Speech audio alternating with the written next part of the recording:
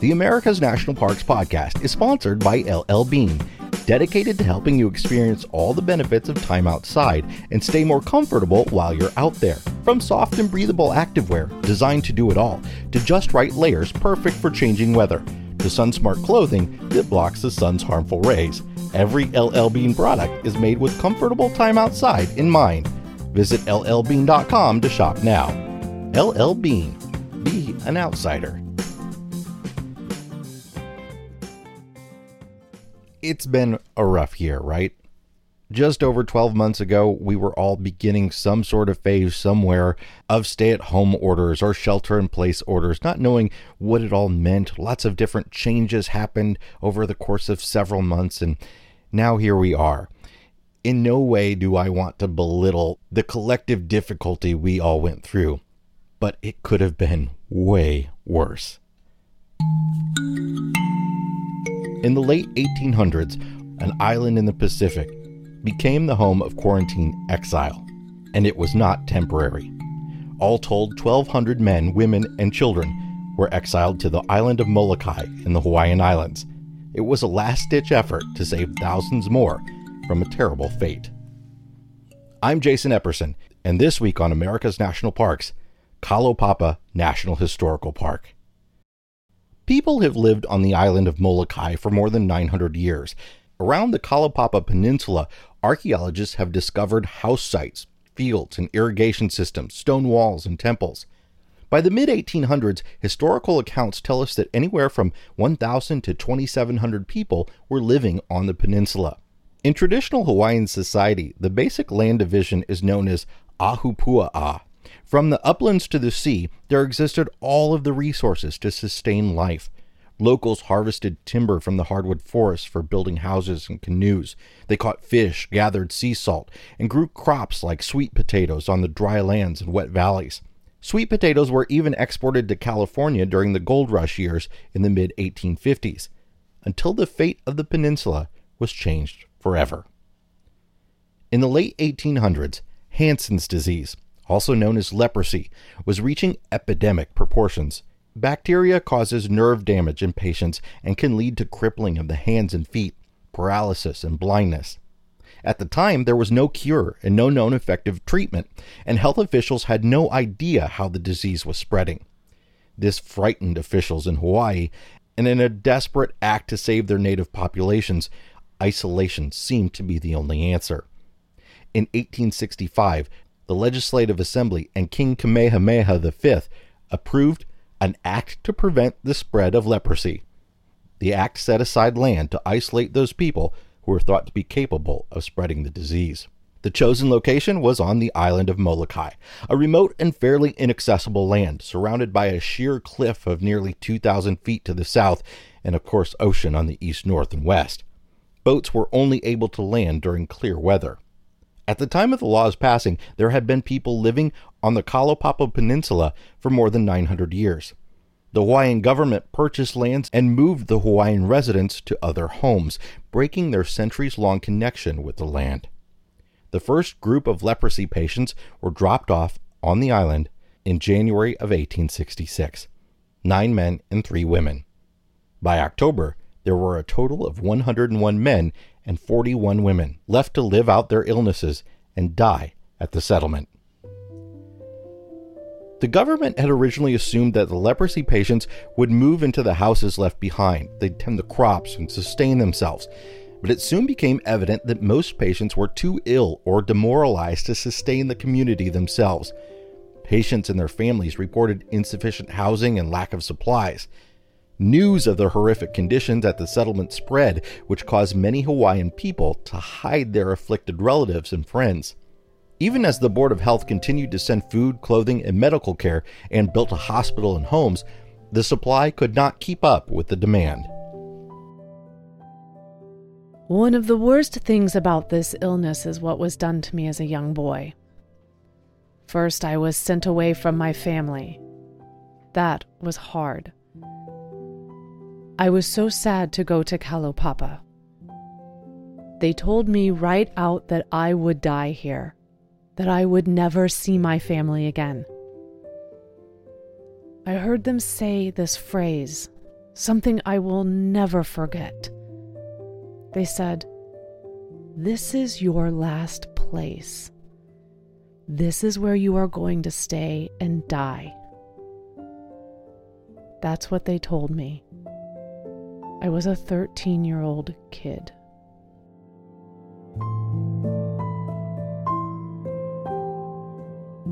I remained in Kalaupapa for 30 years.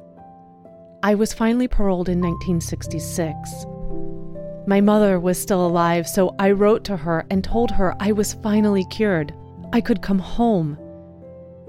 After a long while, her letter came. She said, "Don't come home. You stay at Kalaupapa."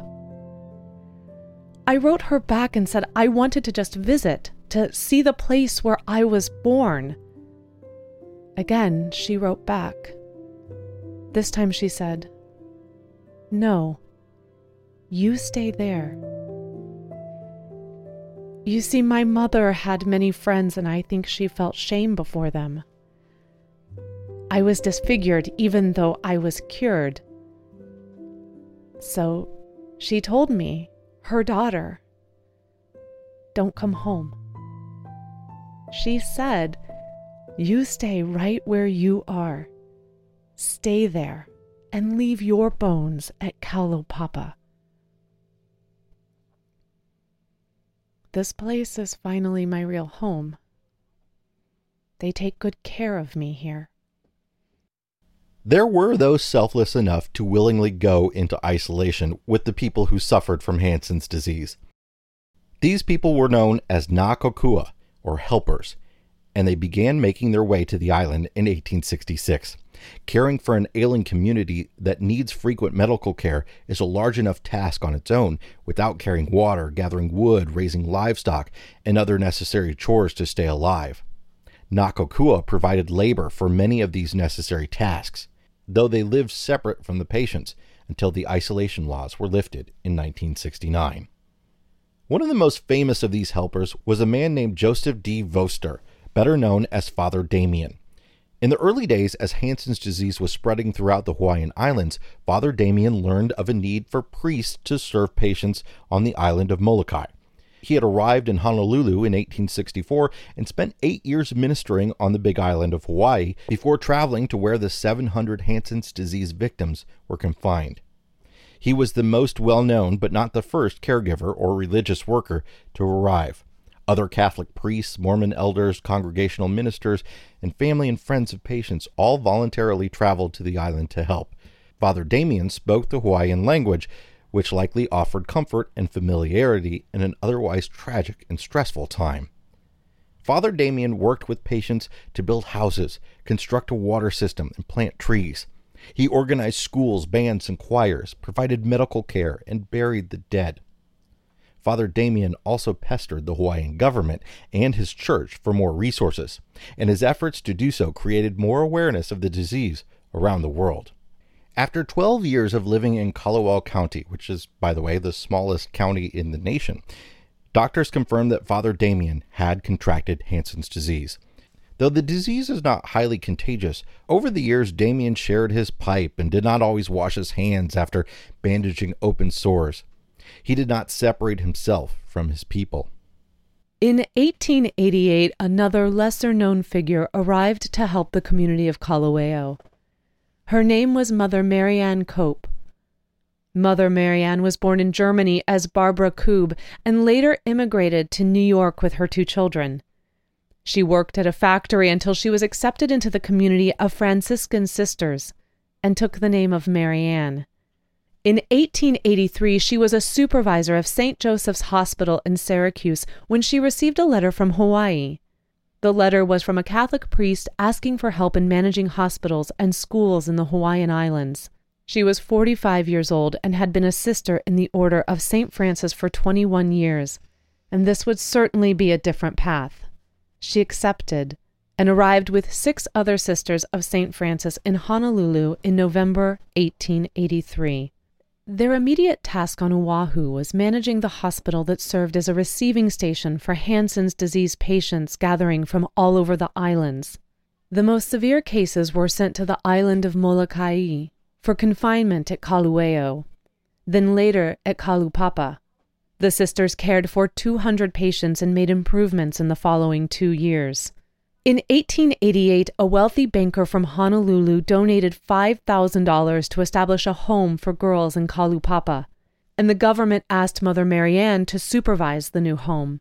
Though some of the sisters were concerned about the state of the community in Kalupapa, Mother Mary Ann and 2 others accepted the challenge and arrived at Molokai. Father Damien, who had already been diagnosed with Hansen's disease, anxiously awaited their arrival.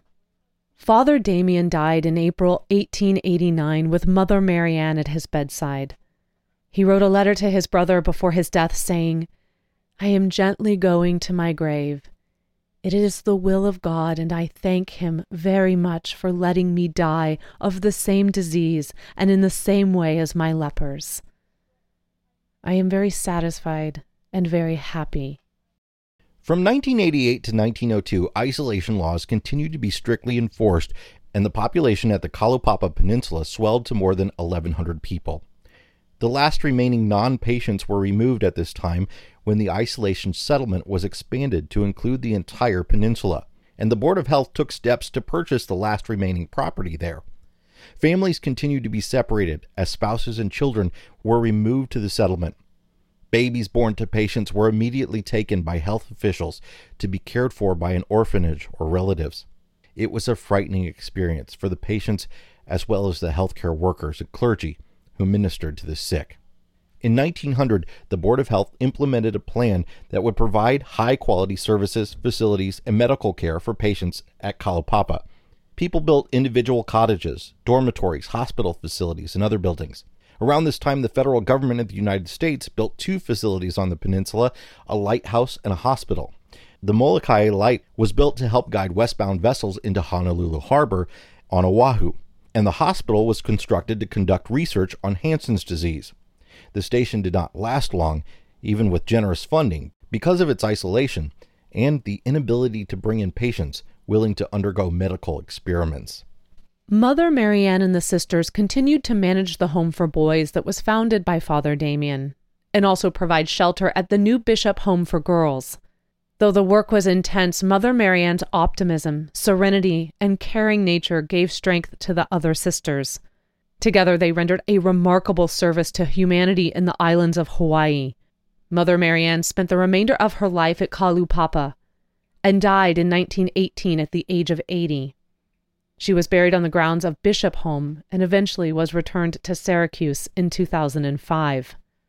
Father Damien was also buried in the cemetery at Kalupapa next to his church, though his remains were exhumed in 1936 and reburied in Belgium.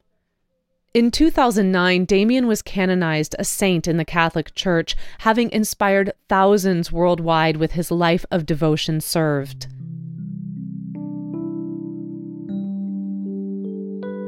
By 1924, the patient population on Kalupapa Peninsula had been reduced by almost half, with 485 patients remaining. In the 1930s, the governor of the territory of Hawaii reorganized the program to rehabilitate infrastructure and facilities like the hospital, store, and houses. Researchers discovered drugs that could treat Hansen's disease after World War II, which essentially acted as a cure. The drugs were brought to Hawaii for the first time in 1946 and immediately reduced symptoms and improved the quality of health and life. The former governor moved to the island with his wife to act as the resident superintendent in 1947 and promoted social activities and adult education classes on the island, such as Boy Scouts, Girl Scouts, and Lions Club. Many of the physical barriers separating patients from workers were removed at this time, more than 80 years after being established. With new drug therapies, the patients were no longer contagious and there was no need for isolation. And more than 100 years after being created, the laws of forced quarantine were abolished in 1969. Many former patients have chosen to remain in Kalupapa, some for the rest of their lives. Today, the settlement is in transition and is much quieter than it once was. There are fewer buildings, and life is lived at a more relaxed pace. Over the years, the Kalaupapa Peninsula has served as a place of healing. Now that isolation is no longer necessary, as visitors, we can learn about the residents' stories and contemplate a traumatic history for patients and caretakers alike. How can we better respond in the future to people with disfiguring disabilities or illness? In many ways, the suffering of Kalaupapa has transformed into pride about what has been accomplished in the face of adversity. Today, Kalaupapa National Historical Park is only accessible by mule ride, hiking tour, or airplane from the small Kalaupapa Airport. The park was established in 1980 to preserve the memories and experiences of the people forcibly sent here and ensure current residents can live out their lives peacefully. The park also supports education about Hansen's disease, which was shrouded by stigma for centuries. Hawaii state laws require that all individuals secure a permit prior to entering the historical park. There are no medical, dining, or shopping facilities. Photography of patient residents and their property is strictly prohibited without written permission, and people under 16 years of age are not permitted. This episode of America's National Parks was hosted by me, Jason Epperson, narrated by Abigail Trabue, and written by Lindsay Taylor, whose blog The Curiosity Chronicles can be found on the webpage for this episode. If you enjoyed the show, we'd love a 5-star review wherever you listen to podcasts. Don't forget to subscribe and follow us on Facebook, Twitter, and Instagram. Just search National Park Podcast. You can also join our America's National Parks Facebook group. For more great American destinations, give us a listen at the See America podcast. And if you're interested in RV travel, find us at the RV Miles podcast. You can also follow Abigail and me as we travel the country with our 3 boys all over social media as Our Wandering Family. Today's show was sponsored by LL Bean. Follow the hashtag #BeAnOutsider and visit llbean.com to find great gear for exploring the national parks.